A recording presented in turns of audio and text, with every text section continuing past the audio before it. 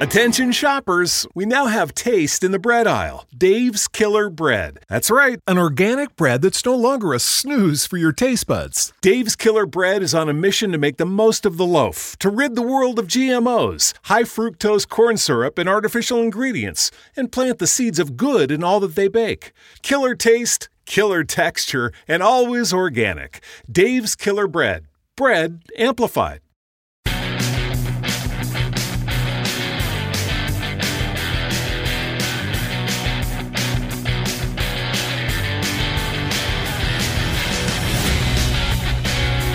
All right, guys, Greg Scheinman here. It is Midlife Male Podcast time. Thank you so much for joining me this week and every week. The mission here at the Midlife Male, help men navigate middle age to achieve a better quality of life. We cover the 6 F's: family, fitness, finance, food, fashion, fun. Did I miss anything there? Family, fitness, finance, food, fashion, fun. Yep, that's 6. Okay, sometimes I'm a little slow, but I got to put it out there twice. It's all important. It's all in the bucket. Striving to be that balanced man, if that's possible and it's a thing, trying to do it in a sustainable fashion, in a manageable fashion, so that you are able to live constructively, productively, authentically, and accomplish those goals that you have for yourself. And none of us can get there alone.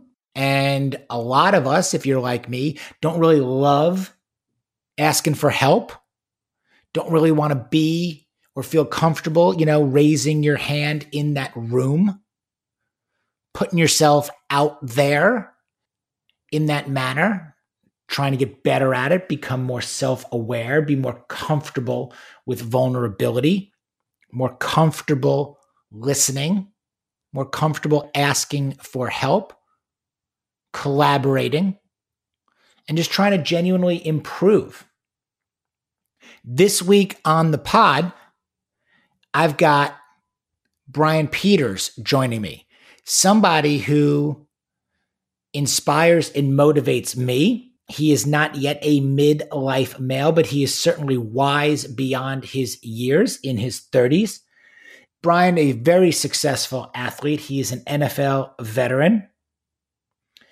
His story of his journey, football, athletics, developing and growing as a person, coming out of Ohio into Northwestern University, working his ass off to make it in football through the Arena League, the Canadian Football League, into the NFL, through injuries, through trauma, learning about breath, training techniques, recovery, longevity, strength, conditioning, those aspects. The guy has a thirst for knowledge. Journaling, we talked about a lot. Meditation. The guy's a hacker. He's a scientist. He is committed to chasing edges. His motto and forthcoming podcast, Chasing Edges. Can't wait for that. We get into his non-negotiables, daily non-negotiables, and setting up systems so that you can operate your life in an efficient, effective, and ultimately happy manner. And that stuff matters. This is a great conversation. I had the chance to meet Brian years ago at an XPT pool workout. He's into that stuff. I'm into that stuff. We got a bunch of mutual friends in common as well. So we had a chance to just roll, on this one. So I'm not even sure where Mike, my editor, is going to pick this one up. Probably right in the middle of the conversation as we're going. And he's like, "Are we started? Have we done this?" I'm like, "Yeah, I hit the button the second you came online," because that's where some really good stuff happens. And we'll roll right through it. I like to keep these raw. I like to keep them unedited, unscripted, navigate these conversations and sit back and listen. Let these guys talk about what's important to them, what moves them, and hopefully it moves you too. You glean a little knowledge, a little insight. Take away from these conversations what you will. Keep some, kick some out. It's all good.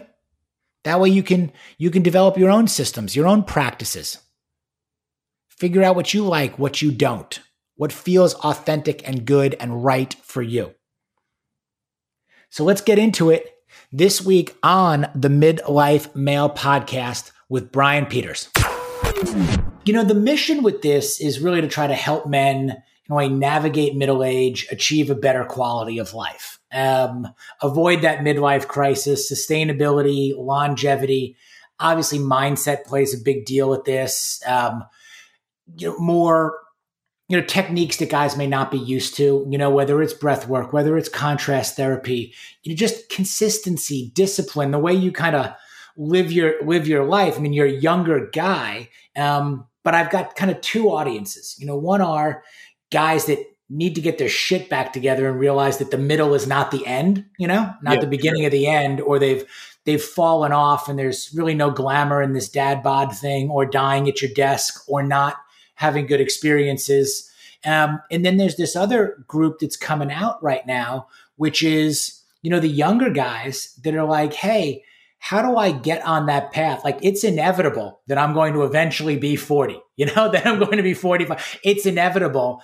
And there's this great demographic of younger aspirational guys that are thinking ahead, about, how do I train so that I also can do things, in the future, as opposed to blow myself out, now, how do I develop a career, or transition from one thing, to the next as I get older and think about, what may be more applicable, in life, or I may be faced with. So that's the kind of stuff that I delve into. Yeah, guaranteed, dude. That's my realm. I've been living in that, swimming in the depths of that recently too. Everything I've read, everything I do for my family, all that stuff is with the intent of impacting people in that same way. Because obviously, like we can get really deep into it. Are we live right now? Or are you doing an intro? Well, I always hit the button. I hit the button as soon as the other person's face shows up, because this is always where like the good stuff is. And sometimes I even tell my editor, I'm like, don't even edit, like just jump right in, play the intro. Okay. And just go right in to us just shooting the shit, because that's what people want to hear. Yeah, for sure. And that's what it is. And then dude, there's so much to unpack with what you just said, with even just like the fundamentals of life in general. Like, that's why, like, what the MindStrong stuff we've been doing, you kind of just get back to the bare roots of what life is. And life is oxygen in one just simple sense of the term. Like, that's what we live off of. That's the one thing we have to have. And so if you start understanding the body from that aspect, like why you breathe, how you should breathe, and those compounding effects, like that's the foundation when it comes to anything physical and mental. Because now, like, oxygen, like, control of your physiology actually leads to control of your psychology. So, like, in like simple form, like the brain, like if you break it down super simple, like you have the brain stem, which is basically the autonomic nervous system in one way, shape, or form. But then the limbic system, which is in the middle of the brain, that's your emotions. Then you have your prefrontal cortex in the simplest form of the brain. And like, that's literally like all our conscious thought, anticipation, planning, like all these things. But that can obviously cause recession to the limbic system as well. So that's why we coach physiology at MindStrong. So if you can control your physiology, you can eventually control your psychology. Like, a lot of times you'll hear psychology is just unresolved physiology. And like, your breathing patterns, all these things stack up very quickly and affect your access to your prefrontal cortex. So like Buddha talks about he talks about it like with a fist. So you have the brainstem, you have the limbic system, and then you have the prefrontal cortex. So he calls this the monkey mind. So if you ever lose control, like if you lose control of your breath, emotions, all those things, you don't have control of this. So you want all this to be tight and compact. And so we coach creating space, like how to down regulate to a lot of athletes.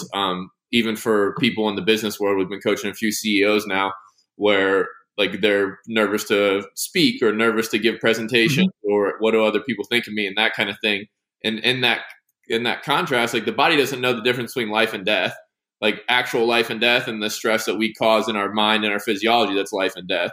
So a lot of what we coach is, again, like down regulation, controlling your state, getting oxygen to the tissue, maintaining full access to the brain. Because that's why people can't solve problems like when you're nervous and like you lose track of your speech or anything like that, is your mind's regressing and protecting itself.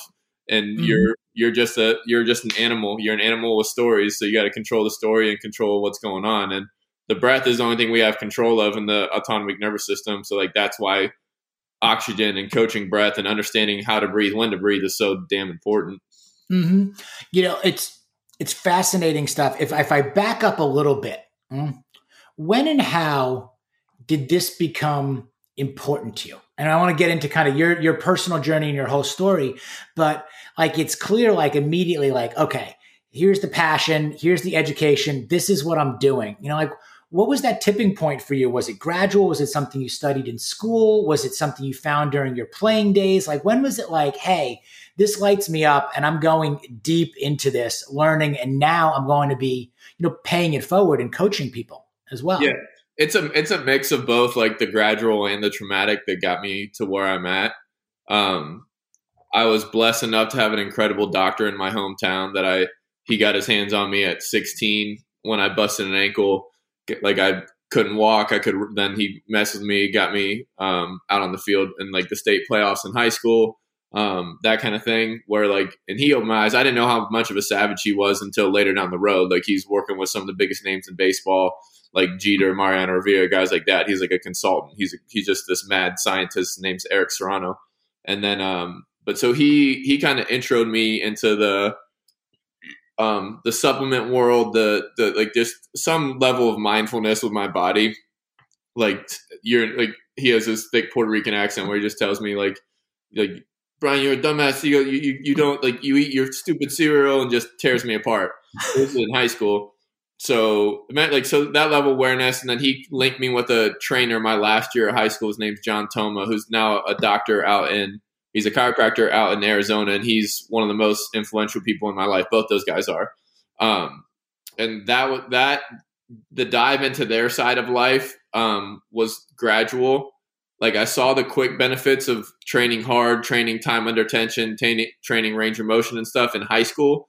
And I showed up to college just cock, lock, and ready to rock. I showed up at 2:15 ready to play heavy, play hard. And like I was stronger than everybody. So I was like, oh, this is going to be good. And then I got into the program and kind of plateaued, and like the training I was doing beforehand was more effective for me.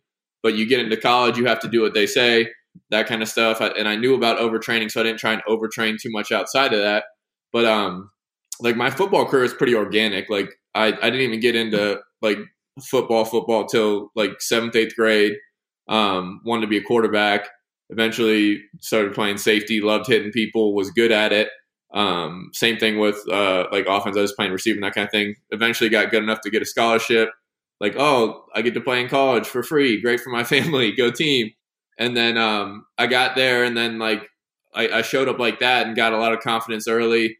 Then they redshirted me late. So like I kind of lost my confidence and wanted the college scene and had to grow up really fast. Not grow up really fast. It took me a while at the beginning of college to grow up. I wanted to go back to Ohio, because I show up to Northwestern thinking it's a normal college.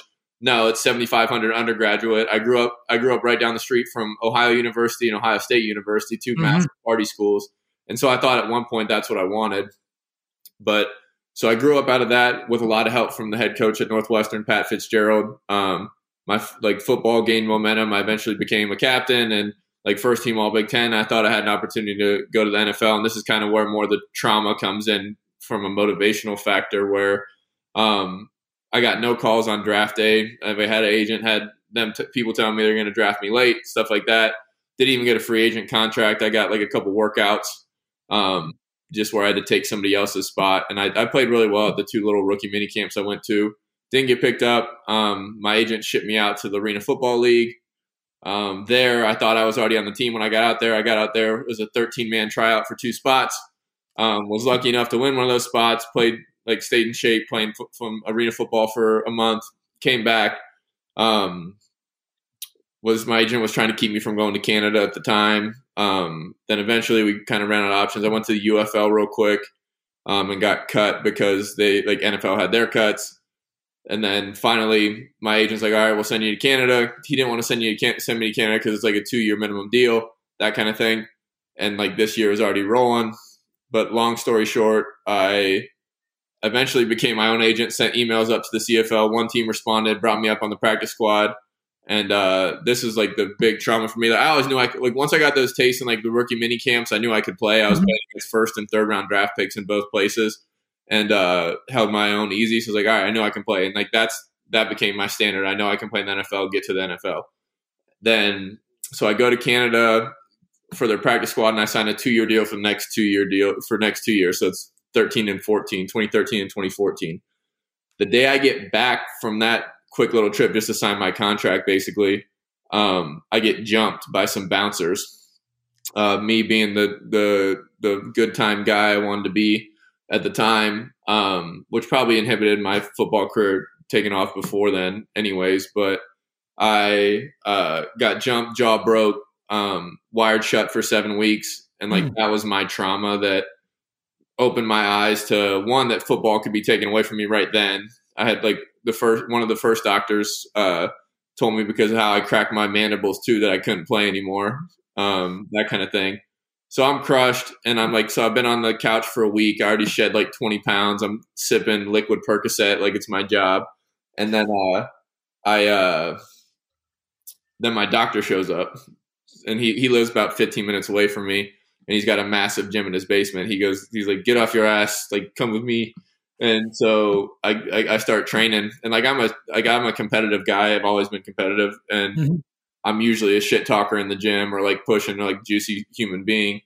So I get there, I can't talk any shit. Like I'm wired shut, and I'm down there with a mix and match group of people. Some like trainers, some professional athletes, 50-year-old women, hit 2 of his daughters, stuff like that. So, and we're just training our balls off, like training super hard, training super smart, kind of how I was when I came out of high school, because the guy he hooked me up with when I came out of high school was a disciple of his anyways.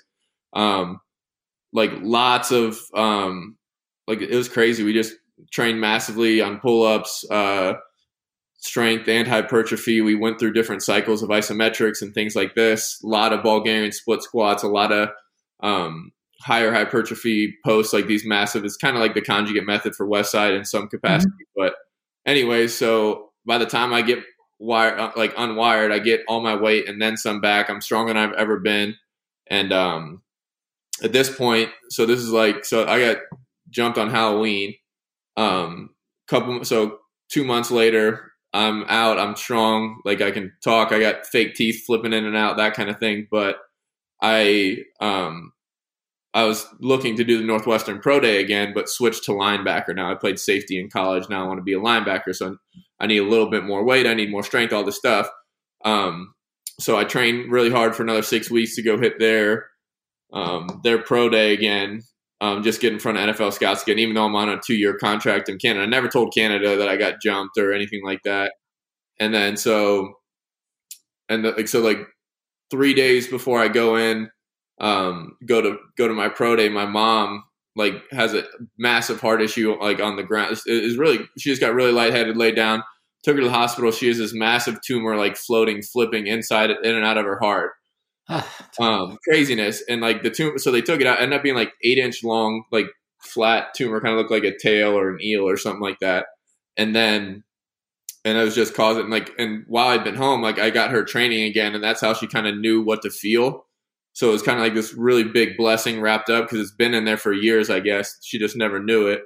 And then, so she has open heart surgery like the day before I leave, and I'm not trying to go. Like I'm trying to stay with my mom. And then, so she's like, I stayed overnight with her in the hospital, and she's like, you got to go. So I go, and, which was massively cool. Like I still have some really cool like voicemails left from it, but, so I go up there and I run. So I weigh in like 22 pounds heavier than I did the year before, post all this jaw crap, and I run faster, jump higher, tested better in every category, which was really cool to see, because I've gained the weight and that kind of thing. So I understand leg strength now. I understand the importance of that.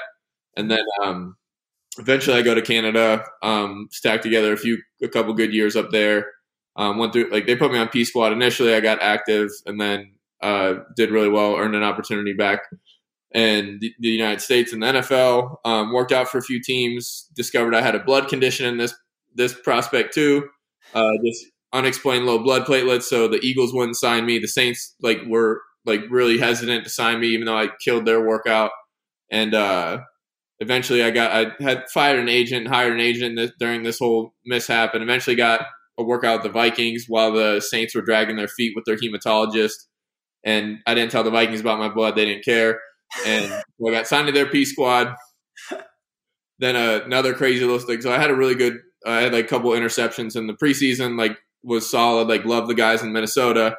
So they put me on P squad. They don't really carry a lot of linebackers, but so I'm on practice squad, and I get a call week 3 to come play for the Texans, and and that whole mismatch. I'm at a charity event for the Vikings at the time, and my agent says, "Go pick up your stuff and get to the airport. You have a flight in 3 hours." I go, "Oh, let's ride." So I go to the stadium, try and grab all my stuff. The coaches wrangle me in and say, "No, we want you to stay. We'll pay you full salary to stay on the practice squad, and we'll get you up as soon as we can. But it'll happen." So basically a guaranteed $500,000. And the other path that you have to choose now is if you go get activated off practice squad, you only get 3 guaranteed active games, and they can cut you and all that kind of stuff again. So I'm going to the airport after talking to all the coaches and the GM and stuff. And then I start so I get to the airport, and I'm still making the decision whether to stay or go. And my agent's talking to the Vikings, Texans, all that kind of thing. And then I'm talking to my people, and eventually some people were all in guaranteed money, get out. You build equity here, stay. And then I had this one phone call with my teammate from college, Dan Persa. And he goes, "What the hell are you?" He goes, "This isn't even a question, dude. You spent 3 years in 3 different leagues to play in the NFL, not practice in the NFL." I go, "You're fucking right." I hopped on the plane. I was the last person on the plane. I was drinking a whiskey at the bar, trying to make this decision. And I get on the plane. My mom and dad call me and they say, "Hey, me and your dad think you should stay in Minnesota." I was like, "Mom, I'm already on the plane." And the rest, I put together a strong 4 years in Houston, and been trying to play still on and off the last year and a half, but seeing where things go right now. But in my time in Houston, that's where a lot of this, in my mindset, I always called it I'm chasing my own edges. I'm chasing edges. Mm-hmm. So obviously I learned how to train when I broke my jaw. I found 2 really good mentors up in Canada to learn from, supplement wise and training wise. In Houston, I had Cushing and JJ and John Simon and other studs down there and veterans to learn from. And I just kept trying to learn. I was getting supplement IVs. I got really into red light therapy. I got into hyperbarics. Then eventually the Texans at, I think 2016, started paying for the sensory deprivation chamber, the float tank. And that's how I found breath. I was just trying to hold my breath in there just randomly and got competitive with it. And the only 2 things at the time were free diving protocols and Wim Hof. So I tried those, got up to hold my breath to almost 4 minutes, and it applied deeply to my conditioning. My conditioning elevated even though I wasn't running that much. So that's kind of my journey. And then now the MindStrong stuff is just, it's my buddy got into the cold and mental skills at the same time kind of I did, and we kind of just merged to make this kind of company that deals in mental skills and chasing edges and optimal performance, primal performance, nature, all these things that I love too. So yeah, that's my very long-winded story. No, it's a remarkable story and one heck of a journey. And you need to hold your breath for 4+ minutes to be able to just rattle all that stuff off. Yeah. It's unfathomable. What you've gone through, and again, what people go through, that you don't see, from the outside looking in into almost anybody's life. We don't see what other people have to go through in order to get where they go. And one thing I really enjoy about doing this is a chance to sit back and just listen and go, okay, there is no straight path. None of this is linear at all. As people grow, as they evolve, and you see, what they've had to go through, it humanizes the whole thing. It grants authenticity, vulnerability, credibility to it, and it humanizes it. And you start to think about who you want to listen to, when more than others, because when you can identify with different aspects of the story and experience, like I had breakfast with a guy the other day and he's like, look, there's two ways you can do this. You can go do this your way. And it's going to take you 5 years, or I can save you 5 years because I'm 20 years ahead of you already. And I know I can save you 5. I can't jump you 20, okay, but I can absolutely save you 5 because I've been there, done that, screwed everything up along the way, and now I have something proven. So it's going to cost you a little bit of money, like everything. It's going to cost you money. It's going to save you time. Like everything is kind of obviously a formula, or an evaluation of what you want to do, in there.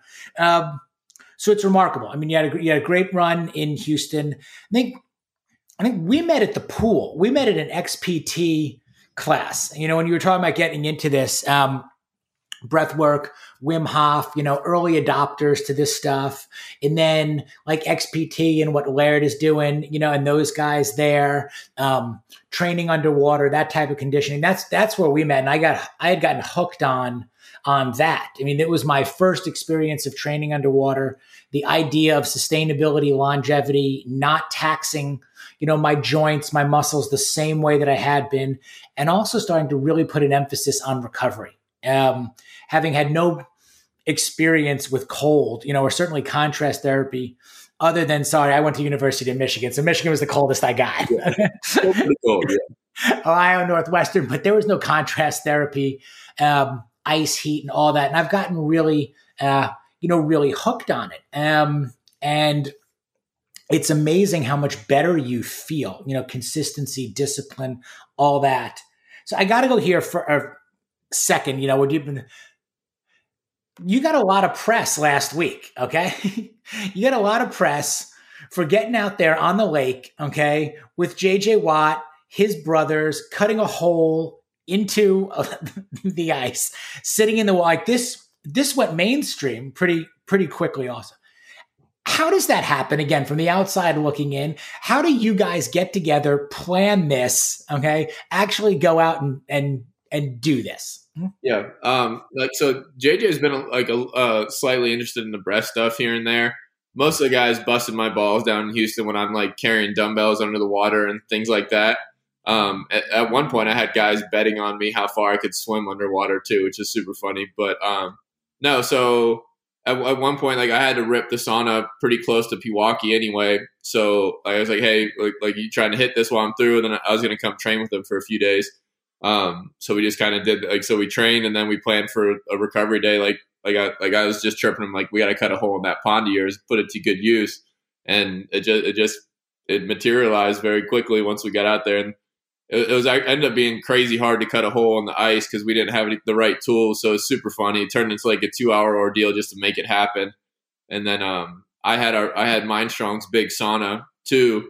So like a 16-person sauna, massive Kuma wood burning stove, got it cooking to like 220, which I don't highly recommend, but it was a cool experience. Like anytime I can do exposure in nature, like outside, like I go out of my way to make it happen now. Like just doing the cold tub in my backyard, like doesn't cut it for me. Like it cuts it, like it gets me into, like I use it primarily like straight cold exposure by itself for meditation more than anything, and just like connecting my body and breath in the morning. But the contrast therapy, like that's where, like when we put a bunch of athletes through it and that kind of stuff with MindStrong, like usually like it's really easy to see guys that are sore and like just, hey, just let's see how you feel right after this and tonight and how you sleep. And like everyone's like, yeah, I love it. And like the Watts all enjoyed it too. Yeah, they all got into it massively. And I think they're gonna keep doing it up there. They got a little hot tub right next to the ice too. But they all killed it. And we did a little bit of Wim Hof right before that, and got the boys the full experience. What's your day like now? Like you're super consistent, super disciplined, on this. What does your day look like? And then I want to take you to kind of, again, how this kind of can appeal, to not just athletes, but again, just guys living their life that are balancing all other aspects, and we'll cover that. But what does a day look like for you? Yeah, for sure. I'll kind of preface it a little bit because like dealing with the like identity transition of football anyways, like that's like it took me a couple months just to kind of realize that I need structure. And obviously like football always provided that. Like it was seasonal, like my training was seasonal, my like recovery would always pair with my training. Like a lot of people run into the problem where like a lot of people these days in CrossFit and all these things are training like pros, but they don't recover like pros, so they break. So like now, as I was am transitioning, like I'm never gonna be not under construction, but it took me probably 5-6 months to realize that like, and I realized this through journaling more than anything, that eventually like my best days happen when I had structure. My best days happen when I woke up early and all these things. So eventually I created systems and routines to support that. So the things that became non-negotiable were the journaling and the cold exposure and the training in the morning. So I knock all that out and I'm 10 times more productive than if I just let things bleed, or I train at 9 a.m. and I let the workout and the recovery bleed to noon. Then I shower and I eat. And then now it's 1:30, 2 o'clock and the day's gone. And I'd go to bed and just be pissed at myself a lot. So eventually I created enough structure in the mornings. And I ran into a juicy little crew here in Columbus too, where like December, I started training at 4 a.m. with Corey Gregory. And they have a juicy little 4 a.m. crew out of Old School Gym, about 25 minutes from me. So I joined them about 3 days a week in that structure. And then I lift with some other, one NFL guy now and a couple guys that played for 3-4 years. We just had a good little workout and running group where we'd get our heavy runs in on the days that I didn't go out to Old School and that kind of thing. So eventually I found that system. And then I started learning outside of sport and creating more of an identity in like the strength and conditioning world. And really just going down rabbit holes of anything that intrigued me, biohacking, poetry, all these things that just, I read a couple of phenomenal books too that opened my eyes to what truly identity is, how to let go of things, how to hold on to things, like how to make decisions without bias and things along those lines. And obviously with a massive respect for time, which you already talked about, like where can you steal wisdom from a book or another human to save you years of time? Like that's why, like you just read a book, you get a person's entire lifetime in a book. Like why would you not spend your time there? And I've always preached it. So like it's funny just to see where the hypocrite in yourself comes out and what frustrates you with others, usually why you're frustrated with yourself. For me, so I started seeing these little triggers of, oh, I'm not practicing what I preach, so I need structure to do that. And eventually, like I found like just a good rhythm where I'm not a slave to my routine. Like it happens, I make room for life. Like some nights, yeah, I want to stay up and watch a movie with my girlfriend or something along those lines. So like now you create space for life to happen.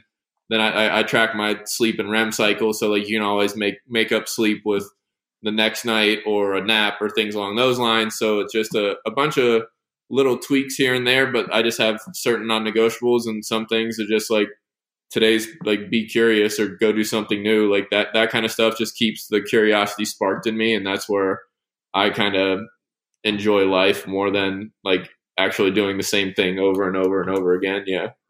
Now I can identify with that a lot, but what makes also a lot of sense is to build the structure, to build the non-negotiables. And then within that structure, you're also, again, what people I think tend to kind of miss in this is it free time, openness, curiosity, experiences. Those things are built into the system. They're not in place of the system or outside of the system, where it's not, those are the things that are coming first. And then I'm trying to back into, the system itself. It's more the system is designed to be efficient and effective and also allow for those things. So you don't beat yourself up over the night you stay up and watch that movie or falling a little bit behind on your sleep. Or you mentioned 3 days a week, at 4 a.m. with Corey's. That's that max effort muscle. Yeah.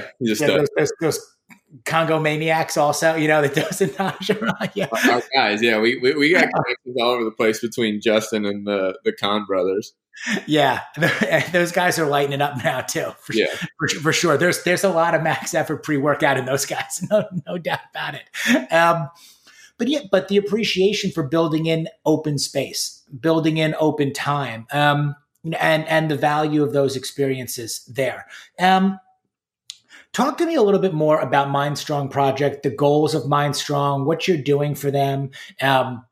Again, how the appeal could be outside of, let's say, the pro athlete or the everyday athlete, or, maybe even just, as you said, the entrepreneur or the CEO or the guy that right now is, juggling family, he's juggling finances, he's juggling fitness, he's juggling, food and nutrition and maybe rest. And they're also, what we just talked about is having some fun at the same time. How do you put all these things together and somehow, again, if you are struggling with your system, build a system, that works for you.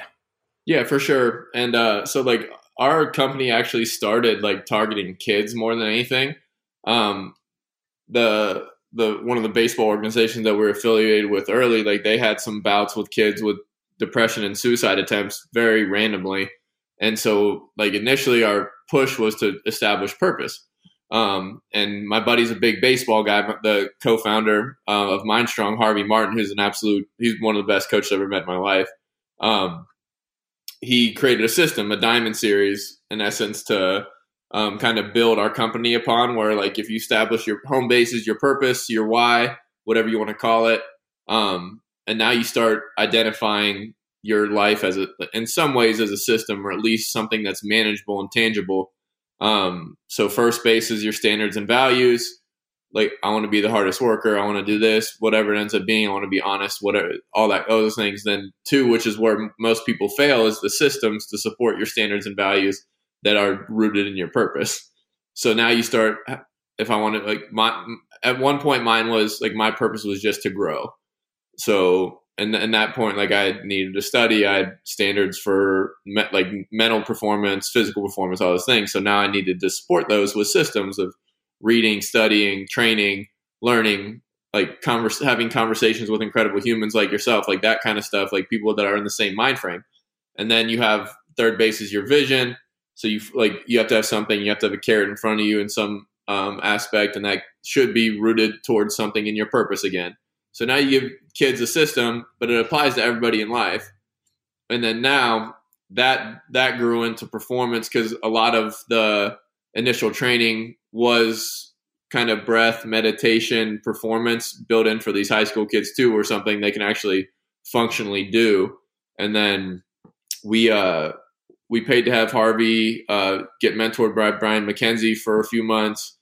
So he brought a lot of his performance skills, and then we started adapting breath for sport. And then, so we started breaking it down into mechanics, function, cellular changes, and then eventually meditation. And those are all very, very different things to look at breath for. This is like a whole missing pillar in performance and life that we've gotten so far away from. And that just snowballed, man. And it turned into a lot of different things. It turned into training pro athletes and CEOs, but all this stuff, all the breath stuff is rooted in mental performance too. Like, it's mental skills. Mm-hmm. Like a lot of the frustration with sports psychology and psychology in general is it's so subjective. Like, how am I feeling today? Like, it's just your gauge constantly changes.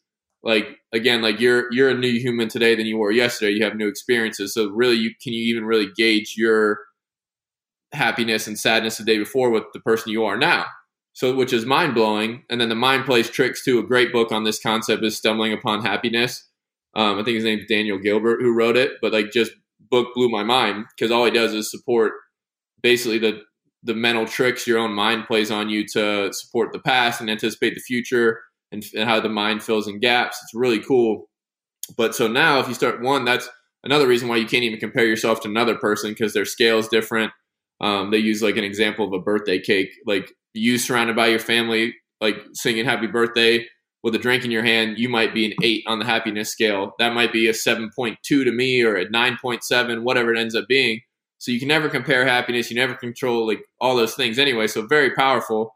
But anyways, I lost my train of thought a little bit, but like the breath work gives you scale. So now you have your CO2 tolerance test. You can understand how reactive you are, how stressed you are. You have a gauge.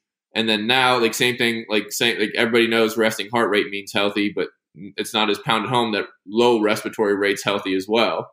Like, there's a reason why like the classic example, like the tortoise and the hare, like there's a reason why hares live 3 to 9 years and turtles live 120 years is respiratory rate.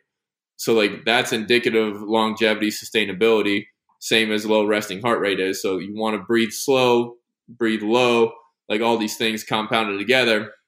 So now that's going to give you constant access to your human gift, your front of your brain, your creativity, your anticipation, your problem solving. So we always want you to have that, no matter if you're a CEO or a professional athlete. Like that's like you can see in the NFL locker room that there's not a drastic difference between most of the guys in the room and especially your position room. It's all made up mental. So you got to be a great problem solver and you got to be athletic. So, and that again, that applies to everybody in life, especially like people that want to stay healthy and fit. And they're just great tools. Like the breath is a great tool. And then now if you start shifting into mechanics, why you should breathe and how it changes you cellularly, literally it just makes so much sense. So I don't know if you tape your mouth at night. So like now, like nose versus mouth breathing, the benefits, the nervous system each one's tied to, like so nose is respiratory, mouth is digestive. Mouth has underlying sympathetic nervous system, fight and flight. Nose is parasympathetic, rest and digest. So you should be breathing out of your nose the entire day. It's going to keep you in a calmer state. And we have a bunch of really fun examples and that kind of stuff with that too. Like just, no, I don't tape my mouth. I've never actually gone the route to tape my mouth. Yeah. I've seen a number of people both train with either masked or like even this was pre-COVID mask, either masked, taped, or again. However, consciously making an effort to continue to nasal breathe more and more and notice the differences in how I feel, reduction of even inflammation, like certain things that you just start to become conscious of, and then also conscious of falling back into, bad habits or your old habit, which was always just gulping air, through your mouth that's what I was always doing. Yeah. And the nose wasn't the way that I was breathing. What are simple ways to start also? So we're not going, one thing I try to tell guys, we're not going from 0, to 100 here. I mean, if you haven't been doing shit, okay, your whole life, okay, it is unrealistic and unsustainable to think that you are just going to cut a hole in a lake and go sit in 30-degree water, or do this, or you've been gulping air out of your mouth your whole life and gulping down Dr. Peppers at the same time, and to think you're going to be taping your mouth closed and getting on an erg and rowing 1,000 meters, that way. What are some simple, basic things that, just your average layman can do to start getting into it, whether it's a box breathing app or whatever it may be, that you say, hey, just give it a shot before you discount it or think we're all crazy and off the scale, with this. And a bunch of us are, which is cool also. Yeah, for sure. But that's coming in time, like you got to start here. Yeah, for sure. I mean, I can go a lot of different places with that, but I think like if you the fastest way to make people feel it is probably the 2-mo breath, the Wim Hof breathing. And then you can incorporate movement with it. So like you do your super vents and then you dump all your oxygen in your lungs and you turn over and do push-ups. Like you would think with no oxygen in your lungs, oh, I can do 10 push-ups or whatever. No, like if you do the super vent for, again, with like it stacks upon itself where you can super ventilate. Like if you watch an intro, like basic intro to 2-mo, just watch Wim Hof intro to Wim Hof, and he'll have you go 30 breaths, exhale, hold 30 breath, or to inhale, hold for like 20 seconds, and then back through a couple times. But you can go deeper. Like you can super vent for 30 seconds, 60 seconds, 90 seconds, 2 minutes, and you can go deeper and deeper, get more oxygen to your brain, your fingertips. You'll get the tingles. People respond to physiological effects, so something's different, that kind of thing. And then you start holding your breath for longer than you think you could with no oxygen in your lungs. So you're like, wow, that's all I need. Like now I know something else is going on, and that's really like what MindStrong we just try and do is change your mindset. So now oxygen's powerful. Now Wim Hof's an intro to CO2 tolerance building, that kind of thing. But it's the same with the cold. Like we're just trying to reframe your mind. And so like ever since you were a kid, your mom's been telling you to go out with your gloves and your hat on or you're going to die. And so the same thing is like you see the boys outside training with our shirts off up in Minnesota last week for We're outside for 30 minutes with our shirts off. Like, it's just, you don't, like, you're reframing your mind. Like, oh, that hole in the ice won't kill me. It will not kill you. Like, yeah, I don't say go get in it right away either. Like, start with a cold shower, 30 seconds, build to 3 minutes, stuff like that. And just start reframing your mind. And, like, the more comfortable you get in these stressors, like, anytime you hit stress in your life, you're going to handle it better. You're going to have the physiological tools and the breath to help you down regulate and control the state. So, like, that's where, like, one of our big taglines, like, if you can control your breath in an environment, you can control the environment. Like, if you can control your breath in position, you control the position. Same as, like, a deep squat or anything like that. Like, there's a reason why that's hard. Like, you don't own the position yet.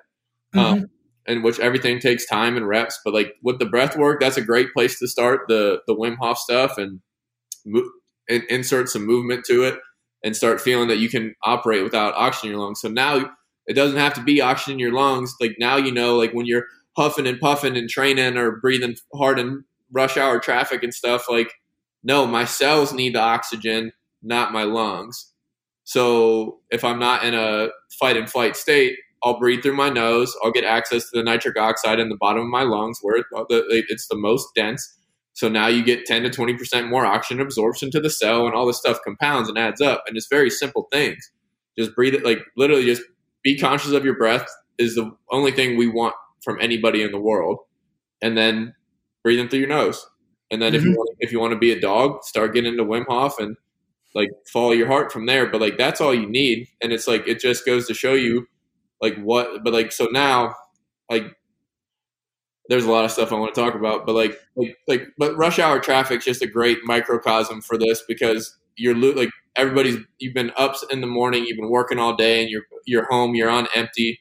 You don't have access to your whole front of your mind because you're exhausted and you're reactive, and that's your limbic system, your emotions.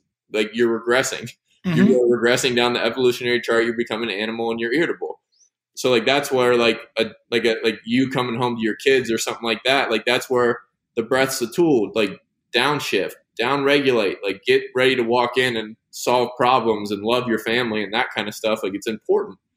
And that's all we want you to have is tools to do so, and an awareness to know that your breath is what you can control in the situation to get that mind back, to get a little more energy, like, all that stuff. And there's a bunch of, like, pre-workout protocols to get more red blood cells and become more awake and things like that. But, like, that's not what you're asking for right here. And it's both. I think it's absolutely both. One, you can go as far and you can go as deep as you possibly want. You know, there's always going to be another level, you know, that you can get to at anything. But the point here, and you articulated it really well, is that it's applicable to whatever, you know, your vocation is, or whatever your situation may be that might be causing stress, maybe causing anxiety, maybe causing an increase in heart rate, maybe, you know, your blood might be boiling a little bit, and whatever it causes. I mean, you may be super, super comfortable, you know, in a highly physical environment. You know, what you may thrive in, okay? You know, under the bar, under the weight, in that garage, wherever it may be, you know, like, that may be where you feel the calmest in the highest stress environment. Like I don't love, like, getting dressed up and having to sit in that boardroom, you know, like that meeting that you don't want to, like, where do you feel confident? Where do you feel secure? Where do you feel at ease? Where are you breathing better versus where you're not? And that's different for everyone. As you said, it could be entering your house. You know? Does that increase or decrease stress, you know, for some people? At the end of the day, it's why some guys stay longer in the office or later in the office. It just depends. But it's the same process of what you got to do, as you said, to kind of, you know, reset your breathing or down regulate, as you called it, or get yourself back on track, because you're not going to perform well anywhere if you're gulping air, you know, through your mouth, or your stress rate, your anxiety rate, your heart rate is up, and you're just churning through your oxygen. Yeah. Yeah. So, like, just respiratory rate's just such a strong signal to the brainstem. Like, we talk about it, like the lungs are kind of like wind chimes. The faster you breathe, the more you are alert and anxious and that kind of thing. Like, which in performance, it's fine to breathe out of your mouth. Like, if you're breathing through your nose in performance, like, you're either training that for CO2 tolerance, or, like, you're not really doing the right thing. Like, the nose is just a down regulatory tool in performance. When you're breathing, breathe however is natural, because you're fighting. And what I like about this a lot also is that, and I don't want this to go without being said is that this, again, can be done by anybody at any stage, any age, whatever their current health or whatever situation is. This is not something you have to be jacked for. We are not talking about, getting under heavy load or getting underwater or doing anything else. And I think sometimes that gets lost in some of the conversations. I tend to put an emphasis on health and wellness and fitness and pushing it. But when we really dial it back, one message I want to be out there is that this stuff is applicable. It's reachable. It's right within your reach to start and to try. And the emphasis is not on aesthetics. The emphasis is not on being jacked. The emphasis isn't on any of that. The emphasis is simply on can you perform better based on how you can control the manner in which you're breathing, again, your heart rate, your stresses, or anything. And then you may be even more interested in taking some extra steps from there. But you're not well positioned to take any real positive, great steps if you can't get that first piece kind of dialed in and under control. Yeah, and it goes even deeper just because, again, strong breath and strong breathing muscles build a strong core. So, if you don't have, a strong diaphragm and a strong pelvic floor, which are the two bigger functions in the breathing muscles, you're not going to be a stable athlete. Your spine's not going to be supported or aligned properly if you don't have the right core strength there. So there's a bunch of benefits to it too. But yeah, I think the breath is the perfect place to start. Because again, if you once you start breathing normal through your nose, the nasal cavity is if you don't use it, you lose it concept. So yeah, it takes time to develop and signal to the some people when they go through TUMO the first time, their nose will burn. You'll actually be bursting blood vessels and the sensitive tissue inside your nasal cavity because you're not used to that speed and friction. But that's a signal to start creating space. And it's super powerful. And it's just from a cellular function standpoint, you want to maximize that because oxygen in the blood is one of the things that helps fight bacteria and viruses too. And it's kind of a weird little paradox there because if you put the oximeter on your finger, it doesn't matter if you're 400 pounds or 100 pounds, everybody's 95 to 99% oxygen. Doesn't matter your state. So the problem is not oxygen. Everybody has enough. You're over breathing out of your mouth anyway, so the oxygen is readily available. So if you actually have too much oxygen in your system, your veins and arteries will actually get a little bit smaller because you have plenty.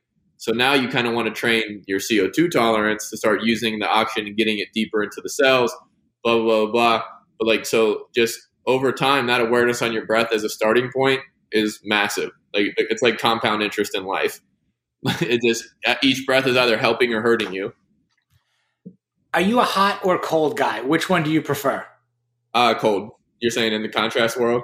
Either. I mean, you're living in Ohio too. Are we staying in the cold weather or are we moving to the beach at some point? I think I'm going to be a seasonal bird, and when it's all said and done, once I get my life in order to be pretty mobile. Whether it's with or without a family, that kind of deal is still sorting itself out. But no, I like location wise, I like the lower Midwest where you still get all the seasons, but it airs on the side of heavier summer, spring type stuff. But no, but then when it comes to sauna and ice, man, cold's my meditation. Guaranteed 3 minutes every day, and then I meditate as well, which is a whole different practice from all the mechanics, and that's a whole different monster. Totally, we can do a much deeper dive into that on the next round. You're an experienced guy too. Things obviously have changed a lot, but what's on the radar? What do you want to do? What goals have you set? You say, okay, I need to go here. I got to jump off this. I got to dive here. You probably got something. You got more than something. Swimming around in there. It might be in the front of this notebook or. Yeah, dude. I make lists, life lists like that all the time, and then I try and knock off a couple a year. But then goals outside of that, there's knowledge I want, there's skills I want. I just started learning Spanish. I want to. I'm hopefully in the next 2 weeks going to get CSCS certified and Westside Barbell certified for strength training. Just grow my knowledge there because I have a really interesting foundation with my two doctors. They're both pretty extremists in how they train and live and that kind of thing. So, but then outside of that, I consider myself an extremist. And it's one of the problems when I was younger. I wanted the bet. I wanted to be the hardest worker, and I wanted to party the hardest. And those are a paradox in of themselves. that I didn't understand or didn't have the level of understanding at that time to use that in productive ways. Like at the end of the day, it's like the booze and the girls don't really do anything for you in life. Like it's importance, it's wisdom, apply what you've learned. And yeah, like I want to go swim with sharks in South Africa. I want to climb Kilimanjaro. Like I want to see the pyramids. Like I want to skydive certain places. I want to surf with savages. Like I want to do a lot of crazy things. And I truly believe I'll do all those things. And I think, kind of my perspective on life, I want to basically like live a life I want and find out a way to make money in the process. Which like everybody pays their dues and has to grind and that kind of stuff. But like if like you understand the desire for what it is, then it gets a lot easier to do the hard stuff. And like that's like I preach it a lot. And one of my favorite humans to listen to and read is Naval Ravikant. He's an angel investor, but he's been on Rogan and Tim Ferriss and all those guys. But his definition of a desire is just it's an agreement with yourself to be unhappy till you get that thing. So like if that's why like before I do anything or coach anybody, like I have them like pick their desires, go, like visualize like everything down to detail, like write 5 pages on the girl you want, 10 pages on like the day that you sign your pro contract, who's with you, who texted you, what you're wearing, what house you woke up in, all that kind of stuff, and make it crazy hyper aware and understand like if you truly want that, you're shaking hands with yourself to be like, yo, like we got to grind, we got to recover, we got to do all these massive things to get that. And so now you can't like pick up desires willy-nilly and you can't say, oh, I want the car, I want the party life, I want this house, I want to support my family here. Like all these crazy things that come with some with professional sports, but other things in life as well. Like sure. Be very conscious of the desires you pick up. Because again, like minimalism is incredibly psychologically powerful. So, and if you make, and then like you every book you read these days, all the self-help books basically say like, at the end of the day, you have to commit to something, and then everything else can find the wayside, and you can find your blinders, and that's how you get stuff. Yep. You got to define again, whether it's your relationship with money, or whether it's the relationship you want to have with, some people work to live, some people live to work. In what page of your journal are the experiences, versus, okay, how am I going to afford the experiences, or the in between, or, okay, we run down this all the time. You got basically, you're going to wear one watch, at a time. Do you need 20? Like how many cars are you going to drive? Like your money doesn't buy happiness. Okay. It can buy a lot of experiences that provide happiness. There's a fundamental balance in this, and you can take that in from all sorts of people. There's no shortage of self-help books, out there. Indeed. With different, perspectives on it. But the point that you made, which is also really good, is you've got to commit. You got to commit to something. You got to commit to some direction, and you got to go in it. Otherwise, you could spend a lot of time being pushed and pulled in all different directions, and never get anywhere. You put two super strong guys tugging on that rope in opposite directions. That little flag in the middle, it's not going to move. Nobody's winning that game of tug of war overall. Yeah. You got to go somewhere. Yeah. At one point, indecision becomes the wrong decision. Where, so I've been flirting with these concepts recently where like, really just like when you don't know where to shoot, you at least got to take a shot and see what happens, throw shit to the wall, just hear the gun go off kind of mindset. And then you figure it out, like you reevaluate. And that's why I journal now. Like I journal. That's one of my non-negotiables because it's been so cool to look back over this last year and be like, oh, I was thinking these same thoughts a year ago. I should probably resolve that. Or like, oh, I did this. Wow, that's powerful to read that. I said I wanted to do this and I did it. Stuff like that. That's why I love that, and like that side of commitment. And happiness is a whole different beast too. Like emotions are a whole different beast too, where like that's where like I've made a lot of headway in basically how I identify myself. Like I take my emotions out of it now. Like I never identify my emotions. I try and create the best system to be in these emotional states. But at the end of the day, like a problem that we see a lot, and a problem that I now am conscious of, like people say I'm depressed. People say I'm happy. People say all these things. Like, no, you're not. Like you're experiencing depression. You're experiencing happiness, but like you're going to experience the full spectrum of emotions your entire life. Never identify with them. Like, yeah, understand like where you feel the best, but physically, mentally, spiritually, all those things, and surround yourself with people that do that. Surround yourself with habits that support those feelings. and eventually like you're going to experience more good feelings than bad. Like that's the whole goal. But like, absolutely. Mm-hmm. I think that's really astute, and that, so quick to identify with one thing or another, as opposed to being, we're all of these things. Maybe the goal is, I want to be more. I want to have more of these days like this, and less of these days or fewer of these days like this. So what steps am I going to take? Again, what systems am I going to put in place so I can have more of those days and not irresponsibly just throwing caution to the wind? I mean, yeah. I didn't quit drinking because I wasn't good at it. I quit drinking because I was really fucking good at it. Okay.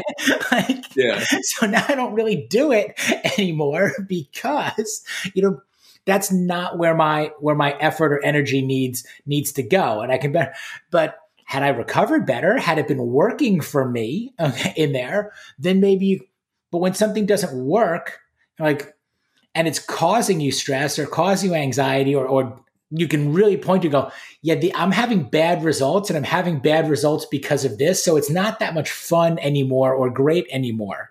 Mm-hmm. Yeah, and you got to replace those things. Yeah, you got to constantly reevaluate, and it's your own little game of life, dude. Like that's the fun part of life, where like you have no responsibility to be the person you were 5 years ago, 5 days ago, 5 minutes ago. Like the mind is that powerful, and like obviously like you have to understand the psychology of creating habits, but.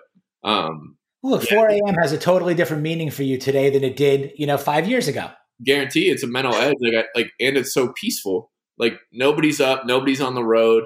Like it's just, and then you get like I'm home at 6:30. Like a lot of my boxes are checked. I do cold before I go. I don't always get my breath in, but like I'm not a slave to that routine. Like I can adapt, and like. If I don't get my breath in before my workout, my whole day's not ruined. You can't be a slave to the routine. The routine can't own you. You own your routine. And that's why it's controlled chaos. Like you allow for life. Like so much in your life you can't control anyway. So why try and control it? So that's where I like that kind of format, and creating your own value in the 4 a.m.s of your life and that kind of thing, where then again, dude, it's compound interest. Like it's just it's fun. Like now, like you don't have the 2 nights of drinking that wear on you for 4 days. Like now maybe you cut it to 1 day, or now you cut it to a certain amount of drinks and that kind of thing, and just adds up. It's just that's the guinea pig of myself that I enjoy. Like that's kind of, I get a lot of fulfillment for trying new breathing protocols, training protocols, all that stuff. Well, that's it also right there. And it's great is, you're doing things that are filling your tank as opposed to emptying it, there, and you're constantly looking for that. You're whether you call it chasing edges, or it's, chasing total life wellness that I've heard and I kind of identify with, or, whatever you're doing to, configure and conform your life and your systems that work. The key is self-awareness. Or developing some self-awareness, or maybe surrounding yourself with people that will force some awareness onto you if you're not yet there, in terms of self-awareness, or slightly skewing to the delusional side, as I've done for a while too. No. Yeah. You need a little course correction over there. You're not seeing this the way the rest of us, are seeing you overall. They're all super great points. MindStrong Project, Chasing Edges, 4 a.m. Club, cutting big holes in crazy lakes. By the way, was that shallow? I got to ask the dumb question right now. So like, how deep was that thing? Was your ass like on the ground? Like I was wondering how you guys got in there, or you just like... Yeah, you use the sides like a pool, so you get both hands for leverage. But no, I think that was probably like maybe 4 feet deep. So that you kind of like were sitting in a chair, but the buoyancy of the water, especially with the ice, it kind of like push you. Like you have no problem getting in and out. Okay, there you go. There's my dumb question at the end. I'm like, how are these guys like? Okay, little legs going underneath like the duck, or like how deep is this lake? No, I got that from like 10 people. Yeah. That's awesome. Brian, I really appreciate your time. It was great chatting with you today. And thank you so much for all the knowledge, all the insight, all the wisdom. How can people find you, MindStrong Project, what you're up to, and get on board with everything? Yeah, so MindStrong Project, we're on Instagram. Then you can like follow all the links from there. We have some cool like membership programs, and like where we coach breath very regularly with movement and that kind of thing. Then I'm Brian_Peters10 on social media stuff, and that's where I'm active-ish. And then your boy's throwing us in the podcast game here soon too, so you'll see me around. Very awesome. Well, listen, I really appreciate it. Thank you so much. Brian Peters, Midlife Male Podcast. Guys, find him, follow him, check out everything he is up to. If you like what you hear, please give us that 5-star rating, give us a nice review, share this with your friends so we can keep the Midlife Male movement growing. Brian, hang for 1 second. We'll let this whole thing upload, get it all done. Don't want to lose any of these gems that are here. Thank you so much. Guys, until next week, gregscheinman.com. Get that newsletter every Sunday in your inbox as well. Thank you so much.